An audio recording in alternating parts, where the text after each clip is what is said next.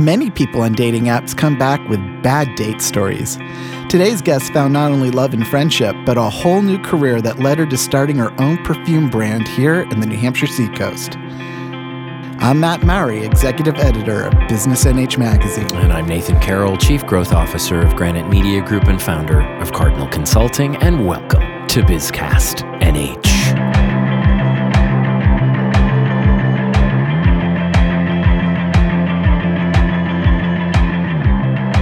Matt, there was a point in my life, and this is, of course, apropos of our guest, as it usually is, but there was a point in my life where I thought I was cool.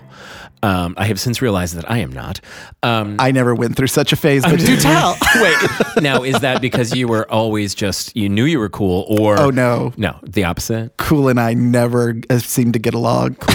Yeah, well, hey, that's all right. But no, so part of that, like, I'm cool, I'm hip, whatever. I was like wearing cologne, baby. Oh, yeah. Oh, yeah. And I did a little stint. I don't know if this has ever come out before. I did a little stint in between my very, very first job, which was at a garden center, and going to college. I worked at a high-end clothing store at an outlet mall near my house, which I don't know what that gives for me any credibility, or it just tears me down or what. But they had two cologne brands. Two very, very different. And it was like every male, and I think they had a line of perfume for female. Every male in that place would walk through a cloud of cologne before they, got to work. And it was just like, oh my God, what is that? And then it's like spraying in the shop. And it really was terrible. I mean, they were probably lovely in moderation, but it was... Let's face it, guys in their 20s do not know about moderation where it comes. No, they don't. There's always a more is more mentality. It says to put a little on your wrist and do this, but I'm just going to spray my whole body. Right. That's fine, right? But it was like, so there was... It was the Hugo Boss store. And so it was Boss, which was like more vanilla-ish. Uh-huh. And then there was Hugo Boss, which was like this sporty, like in your face. I don't know. It just was in your face. And then I have a friend that wore Jean-Paul Gaultier. Oh my. I know. And I remember the bottle. The bottle was like this male figure in like this dark green color. It was beautiful. But yeah, I was a polo guy in college because I thought, too. I thought, I'm going to be fancy. I'm going to attract, my now wife, lure her in with the scent. And if I asked her, would she say it was the polo? It was the polo. It lured me in. Despite the polo. She saw through the polo. I mean, thank God I was not coming of age during the Axe era, because I think, young guys just don't know when to quit. I sort of was, but I wasn't part of the Axe, fad. But there was a lot of guys who would just spray everything they owned and didn't have to shower or do laundry for 3 weeks. So now I don't do so much cologne, but I do kind of scented shaving lathers, that are, more natural. That's nice. Yeah. And so, I think that gives, that nice little extra without being too extra. Right.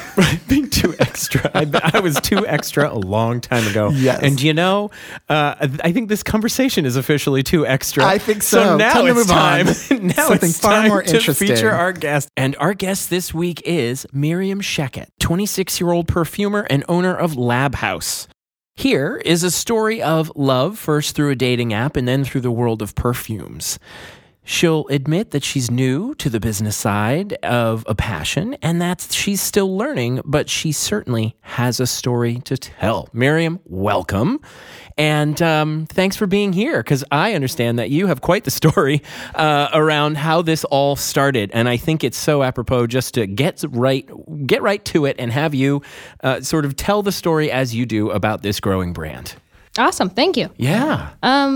So it all started about 6 years ago. I was on a dating app and I was scrolling and I saw someone list themselves as a perfumer.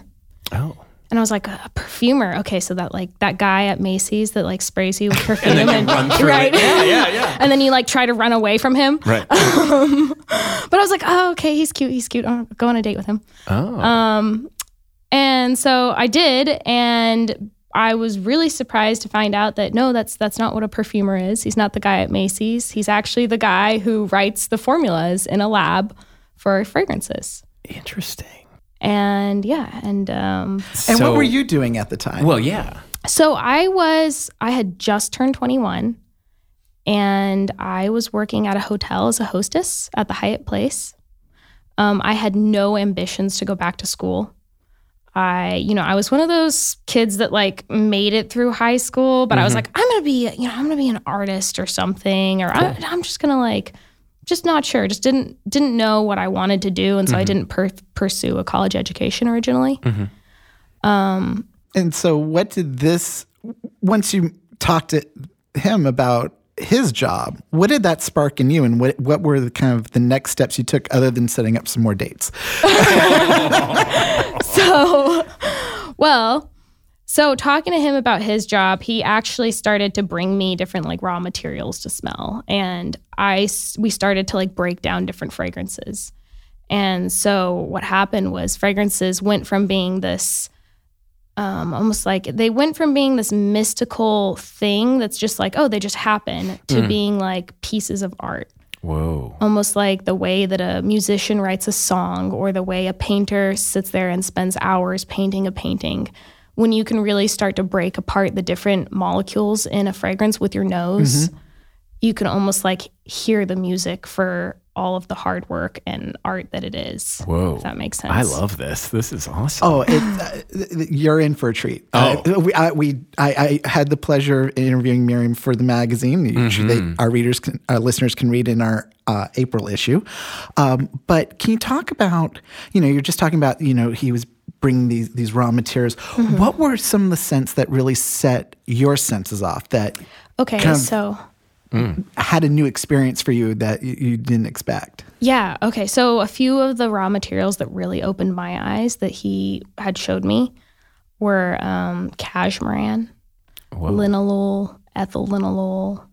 And what are these? And what are the type of scents? So cashmeran, actually, they started featuring this note on fragrances recently, even though it's a raw material. That smells like a cedar wood, but like if you were to make cedar wood a little more clean and almost synthetic. Like it's not something that occurs in nature. It's a synthetic, but it smells almost like clean, fluffy laundry / cedar wood. Oh my gosh. But the key thing is, and like linalool and ethyl linalool, linalool is naturally occurring, ethyl linalool is a synthetic. But these are materials that are used in perfume all the time. And so it'd be kind of like if you had tasted chocolate chips and you tasted chocolate chip cookies, or rather, you tasted chocolate chip cookies, but you didn't know what chocolate chips were. Oh. And suddenly you can see, there's the chocolate chips. And suddenly you're starting to know how to make that cookie, if you will, in this metaphor. Oh, this is wild. So I'm still so curious. And so these scents or this raw material that he's bringing you, can we like trace that backwards? Where are those made? How are those made? If they're naturally occurring, how are they sourced into? And is it a liquid he's bringing you, or is it some?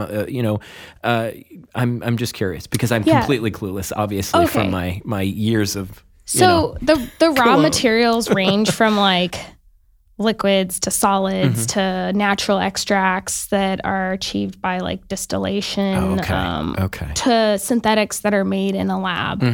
And it really just depends on the material. Wow.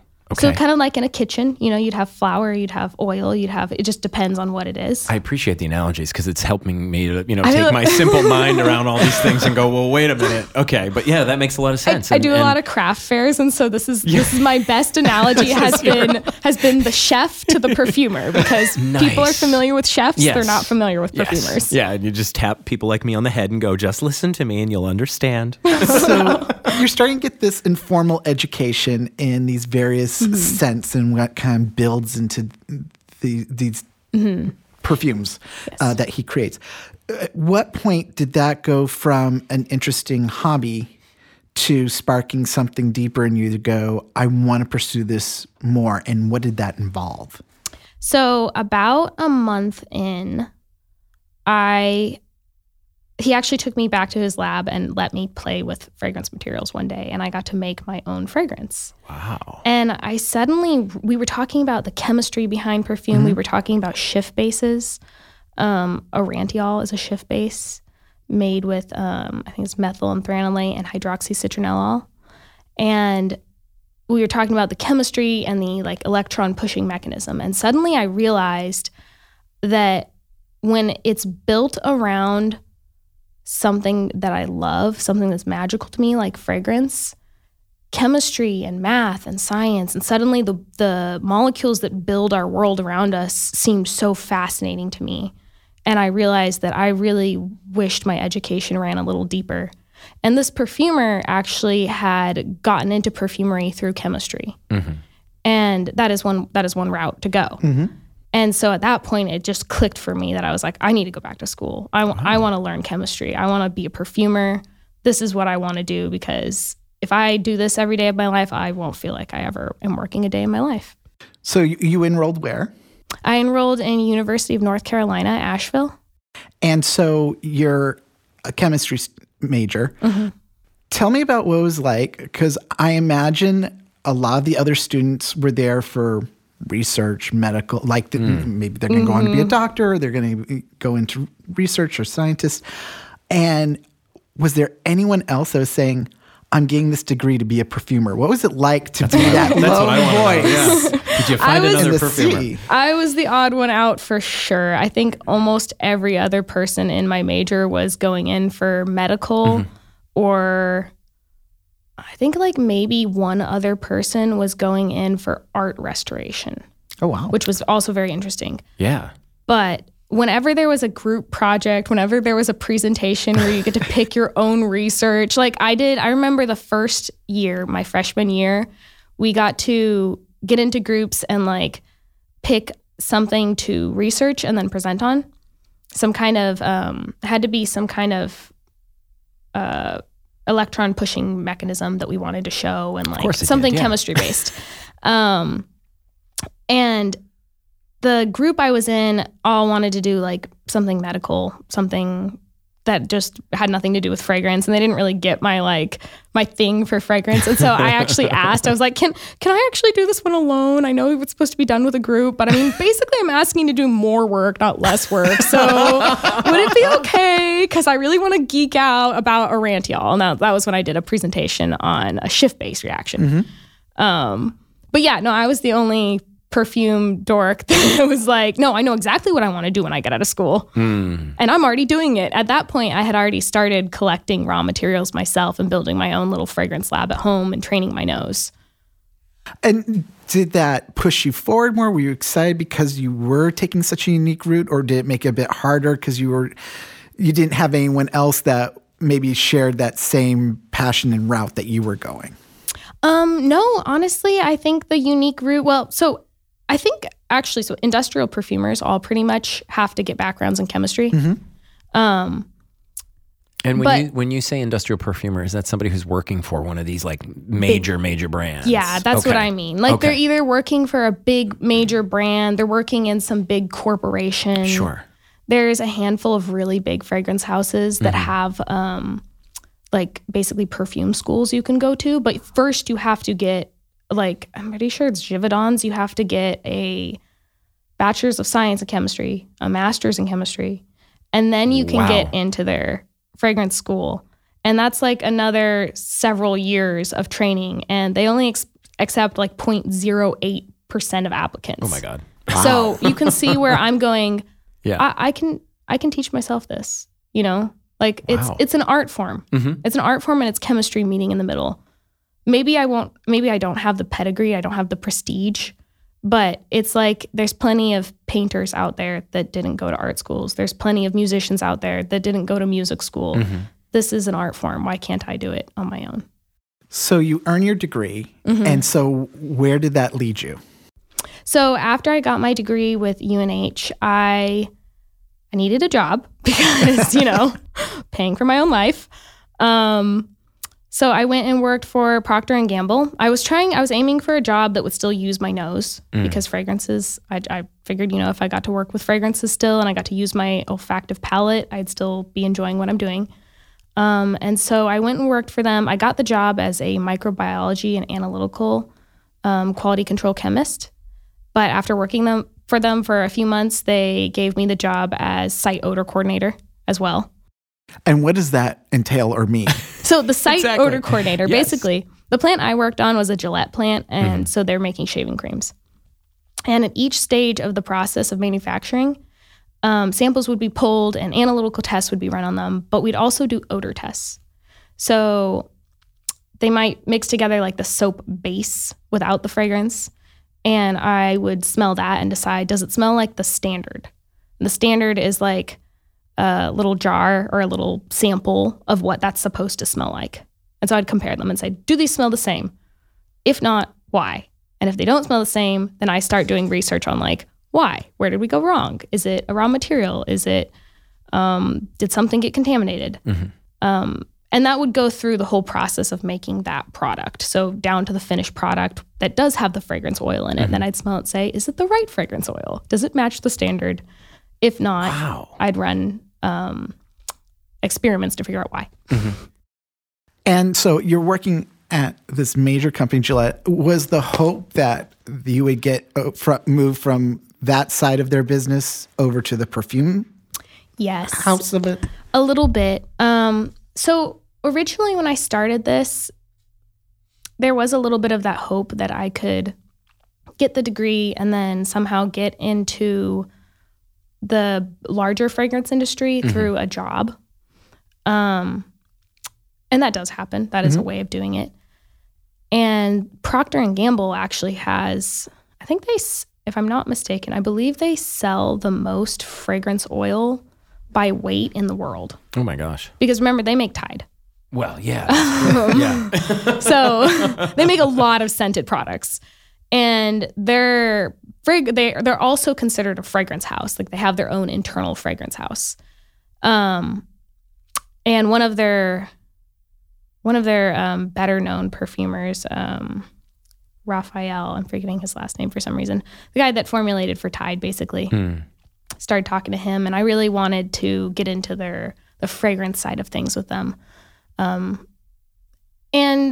it was sort of this like series of me sending in applications, hearing like there's an opportunity. I send in an application, wait a few months, nothing happens. Okay, try again, send another application, never hear back, And I just, after a while, it felt like the clock was ticking, And then we're moving, and during this time you had moved to Dover, correct? New Hampshire. Yes, I had moved to Dover, New Hampshire. And then the pandemic hits. Right. So I had actually started this job during the pandemic. And so you're lucky enough to be in a job that wasn't shut down. Right, exactly. right? During this. But at what point during that time frame, did you decide I need to strike out on my own? I mean, this is a big decision. You've got a good job, it's stable, particularly during a very unstable time. And then you make the decision to upend your life, essentially, to start your own brand. Yeah. What led to that? So there's a series of factors going on here. So we're one of the few companies that is not shut down during COVID, but a lot of people don't want to work. So I'm working, 60 hours a week on average. That's a lot of work. And it's burning me out. It's hard to go home and like still want to do research and practice your hobby and your passion when you just worked a 10-hour shift. Yeah. So there was that. There was also the combination of COVID was, I think like it was towards the end of COVID, right? And I had kind of like heard of the lipstick effect. So people were like trading down luxury goods, right? They're trying to support small businesses, but also they're, they can't buy a fancy car, so they can buy a nice bottle of perfume. So I'm kind of seeing an opportunity here. And then in addition to that, my thought is like, okay, I'm not having any luck breaking into the perfume industry this way. how else can I do it? How can I prove that I am a perfumer, that I have trained my nose, that I want to be in this industry? What can I do to build a resume here without getting in through the corporations? And so my original idea was to start a subscription box that like teaches people about perfume. And so what was the basis of the subscription box, the concept you had? So basically there's 2 perfumes in the box. There's a plus and a minus. One of them features a raw material that I'm talking about, and the other one just excludes it. And so you'd get the sample of the raw material and then the 2 perfumes. And I would write like a little blog about it. I still have the blogs on my website, actually. But and so what did you learn from that experience of this original concept and why you kind of moved away from it? So that people don't love reading is what I learned. They're like, I want perfume, don't make me learn. Exactly. Also, it's kind of like a bit of a niche interest. And what happened was, so I was pursuing that, but then I also had started making my own full-size bottles of perfume. Mm-hmm. And there was a craft fair, what was it called? Market Square Day in Portsmouth. And so I saw that and I was like, I'm really lonely. I really want to like get my stuff out there. Maybe if I go to this craft fair, I'll like meet people, meet other business people. It'll be fun. So I brought just the full-size bottles of perfume with my decorations on them and stuff to this craft fair. And it did so well that I was like, oh my gosh, like I can do this as a living. Like this is enough that I could quit my job and support myself doing craft fairs every weekend. So that was when I made the big decision to say, okay, I guess I'm going to do this full time. I need to lean into this. Yeah. So let's continue that story. So, I mean, obviously there's, there's the leap. And how long after that, that first experience there and realizing that there's something here as a business, did you kind of go, even more full tilt into this? So I think after that experience, I pretty much put in my 2 weeks and was like, waste no time. No, That's I was awesome. like, I'm going to get on this while I have the chance, because I think like, I know, like I wanted to live my life with urgency. And that was kind of a moment for me where I was like, okay, I can do this. Let's do this today. Let's not wait. Cause you could get into your late 50s before you find the thing that you love. But I was lucky enough to find it right then and there. So I decided that was the day. I don't know if we buried the lead on this or not, but I'm really curious about this individual that you met on the dating app in the very beginning of the story, who introduced you and kind of sparked this for you. Is that individual still around? Yes, absolutely. We're still very good friends. We did actually date for quite a while. Okay. And that relationship went from romantic to just more of a very heartfelt friendship. And nice. That's where it is. That's amazing. It's amazing to have those and to have like a partner in the perfuming, world as well. Yeah. Someone to refer to. He's been definitely instrumental in my learning process. Nice. No doubt, along with other people along the way. He'll get royalties when you write a book. Yeah, maybe. Probably. Yeah, probably. I mean, just work out the deal first, right? Yeah. So let's talk about the brand you've developed. Yeah. Because, I think people hear like, oh, so I've developed a brand. But there's so much work that has gone into it. Can you talk about how many scents you have and start describing and maybe describe a couple of what inspired the scents and what went into them, and then connect them to the bottle and the complete brand, because you've turned your bottles essentially into works of art. And so how you connect those images to your scents. So I know there's a lot there to unpack, but can you kind of break down the process of your brand? So the bottles being a work of art is part of the metaphor of LabHouse. That's like discover art in perfume. It's sort of bringing back the artistry into perfume, because these days, like, there's so many scented things. Everything is scented. You've got like your average hand soap is scented when 100 years ago that would have been a lot of extra money. So, and I think you walk into gyms these days, there's a scent they've got pumping through their little like wind things. Yes. You walk into a hotel, they've got scents. Yep. So it seems like perfume, like I don't know if people appreciate it as art. I don't know if they appreciate it as someone behind the scenes is spending hours and hours and hours building this olfactive illusion for you. Wow. And so that's part of why I decided I'm going to go a really different route with the way my bottles look. And they really are meant to be a piece of art that you put up on your shelf that people walk into the room and say, what is that? And then you can kind of talk about what it is, where you got it, what the story is behind it. So one of them, I believe, is called Mirage. Mirage, yes. So let's break that. So on the bottle, there's a woman, and as you look at her, her hair starts going from hair to a mist. Can you talk about what inspired that image and what inspired the scent behind it?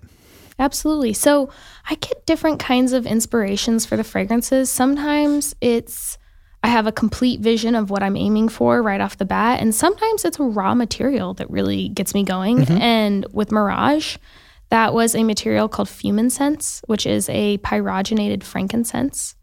It's basically when they do a dry distillation of frankincense. So when they distill it, it burns it a little bit and you get like a really realistic incense note. Now, for me, I was actually raised in the Catholic Church and they would burn frankincense drops there. And so that material just like took me back all of a sudden to these moments of like sitting in the pews with my family, or like Christmases where there was all the traditional processions or Easters with traditional processions where they burnt incense. And it's a warm feeling for me. It was like a hug of like being next to my family, being with my parents, being that child with no worries, and like having the illusion or the mystery of religion in my head. And so the picture on the bottle is a woman basically drifting off into that dream and drifting off into that illusion. And you can kind of see the like spirals of, pretty pinks and purple smoke kind of floating off from her mind as she's just like not really there. Her facial expression is really like looking off into nowhere too. Like she's in her own world. And when I spray that fragrance, and when I was formulating that fragrance, I was like off in my own little memory of childhood. Nice. And so what are the scents that really encompass your brand, do you think? Can you talk about the different inspirations that you have drawn from and how that has translated into the line that you have developed? Yeah, absolutely. So I have 7 different fragrances. Now, do you want me to go through the inspirations individually, or let's try a couple that you think are really kind of representative of what you've been trying to achieve as a brand? Okay. So Viridescent, for example, that one is one where I had a vision of basically moss consuming the forest floor. I used to go for these walks in Dover a lot. And there's this really mossy forest. And so with that fragrance, I was trying to like encapsulate what that looked like to me in a bottle. And when you smell that one, you really get like notes of like spring happening, right? You get like fresh grapefruit, you get pink pepper, black pepper, and then it quickly transitions into cedarwood and oak moss, and you can almost like smell the forestiness. And so like that's an example of like the forest inspired me. It was a place and somewhere I went. And then there's like Fever Dream, which was one where I just had a vision of the fragrance. Like I knew what I wanted it to smell like. And that one I worked on very feverishly. And that's why it's called Fever Dream, is because it was like I was so determined to achieve this olfactive profile. And what's the image on the bottle that you developed for that? Oh, and the image on the bottle for that is like this sort of abstract conglomeration of like pink goo and oranges. And it looks like it smells juicy. And people say that when they look at my bottles, they're like, oh, looking at these, I feel like I know what the fragrance is going to smell like, because the image on the bottle really does represent what it should smell like. Like on Viridescent, the forest one, it's got a forest on it. It's hard not to look at it and be like, oh yes, this is going to smell like a mossy forest. Which is what I want to smell like. So can you talk about, who are the clients that you tend to attract with your brand, and what differentiates you from something they're going to find at the perfume counter at Macy's? So the clients I attract, I think, are not the people that are wearing perfume to be fashionable. Like, that's not what I'm selling you. I'm not selling you a fashion accessory. I'm selling you an experience, and I'm selling you art in a bottle. I'm not selling you something that's going to make you the cool kid, as you were talking about. Oh, shoot. Oh, well, I guess I'll have to find a new focus then. A lot of times I'll get clients that say, I don't really like perfume, and then they smell my perfume, and they're like, oh, actually, you know what? I could be into perfume after all. They maybe just want something different. And so, so my scent profiles, they're very wearable, but I'm not following trends on the market, and I'm not going to formulate something that's like inspired off of whatever the latest hit perfume is. Got it. I have some sort of logistical questions, which I usually always come up with, but I also want to dig into a couple things. One, when you create a scent, is it created with, a woman would like this, or a man would like this, or whomever would like this? Is it that way where, like you go to the Macy's counter and there's like the women's perfume and the men's cologne? Like, are you thinking in that way, or is it just that these are scents that anyone could wear if they like it? So when I formulate, I actually don't formulate with gender in mind at all. I always think I don't know why we gendered fragrance. Yeah. Like if you like it, wear it. If a man wants to smell like a beautiful strawberry rose, then yes, you know I do. What? I'd prefer he smelled like that than some other things. Then, I don't know, Hugo Boss or Polo. So that helps me too to understand. And can you talk to a little bit about the history of perfumes and humans wearing scents in that way? And is there sort of an origin story around that of like why we did that, and then did it come into popular culture or what? I'm again just curious. And I won't pretend to be the expert. You don't have to be, but no. I will say that it seems like fragrances were used a lot in spiritual reference, hence the incense that was burnt. Sure. And maybe that's because your sense of smell has like always been a mystery, right? There's something mysterious about it, especially back when we didn't know chemistry. Now we're starting to unravel some of that, but that doesn't mean that it's not still like fascinating and mysterious. So they were used in rituals and ceremonies. They were also used to cover up bad smells. So yeah, I think I had heard that one. Yeah, you might notice that some like vintage perfumes used to be a lot more like heavy and animalic and like really, really strong, because you're really trying to cover up some bad city smells. There used to not be plumbing. So enough said. Yeah, right. Fascinating. Which is why like modern perfumes now you'll see are becoming more and more sheer and short-lived. Like people take showers every day now. Right. So for the most part. Right. So some of us. What does it take to compete in this marketplace? I mean, it's so competitive. There's, especially, when you talk about the major fragrance houses, how do you as a independent brand compete out there? So the way I always like to think about it is like, there's always room for another artist. There's always room for a different art piece. And because I'm thinking of perfume as art, I think there's room for another artist. But I will say it is tricky because people do they do want to compare me to like the Macy's perfume. And, why should I buy your stuff if I can just go in there and buy that stuff? And it's like, well, it smells very different. Like I'm not, that's another reason why I'm not copying trends.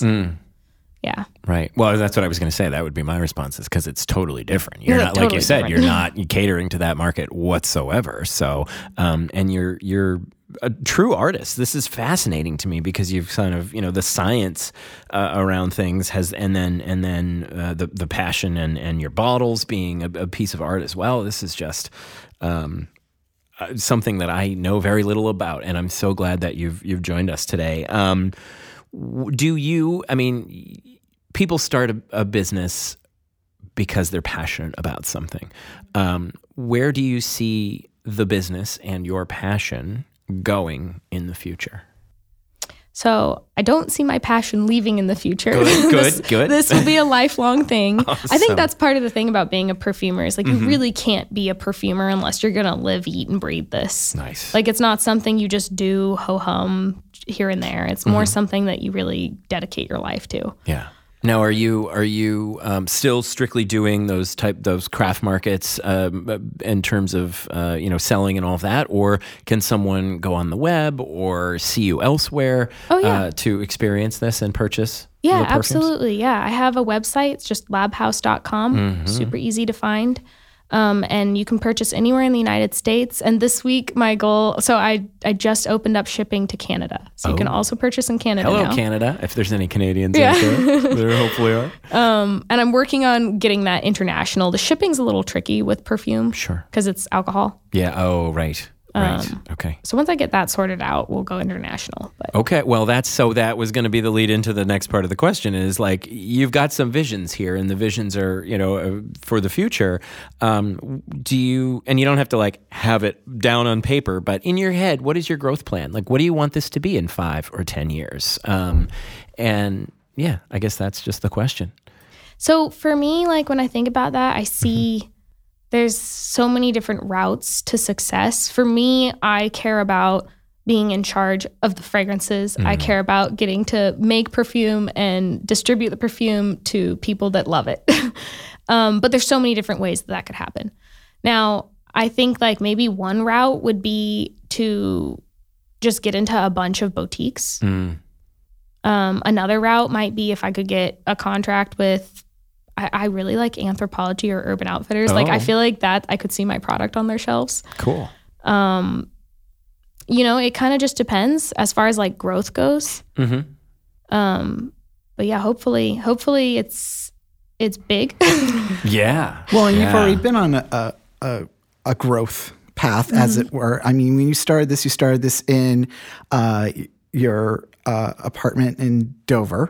That's where the name came from, right? Yep. LabHouse. It was a house. It was a lab and a house, so it was LabHouse. But you are no longer in your house. Can you talk about what point you kind of outgrew that and where you are now? Yeah. So I've only been doing this for a year. But after this last year, I was like, wow, this does not fit in here anymore. and also I'd really like to be able to like invite clients into the lab to come visit me and like come talk about what they'd like formulated and things like that. Nice. So I actually have a commercial space now in Exeter. It's a lab that I've kind of put together. And so, yeah, it's no longer, it's still, to me, that is my real home, is the lab. So it's still LabHouse, but it's not a lab in a house, technically speaking, anymore. And you start hiring, is that correct? No, I would really like to start hiring in the next year. I could use people to assemble bottles for me, first of all, because putting together the product is something that takes a lot of time. And I feel like I could be formulating more if I wasn't spending quite so much time doing that. And also attending these events for me, because I would like to be at more of them, but I can't be in multiple places at once. Why not? Yeah, right? I'll just put a robot there. Okay, it'll be fine. There it is. This has been a really cool, informative journey for me anyway, getting to know you and just this is an entire industry that I know nothing about. So it's so neat to have you. And I'm sure that may be the case with a number of our listeners too. So thank you for sharing your passion. It is so clear that there's a passion here. You speak so eloquently about it. And so you're clearly very, very educated around all this. And it was just a real pleasure, Miriam. So Miriam Shechet is owner of Dover-based, now Exeter-based LabHouse. Thanks for being with us. Thank you both so much. I really appreciate it. Thank you for joining us today. If you enjoyed the stories and information you heard on today's podcast, find more by subscribing to Business NH Magazine or visiting businessnhmagazine.com. I'm Matt Mowry. And I'm Nathan Carroll. BizCast NH is a production of Granite Media Group.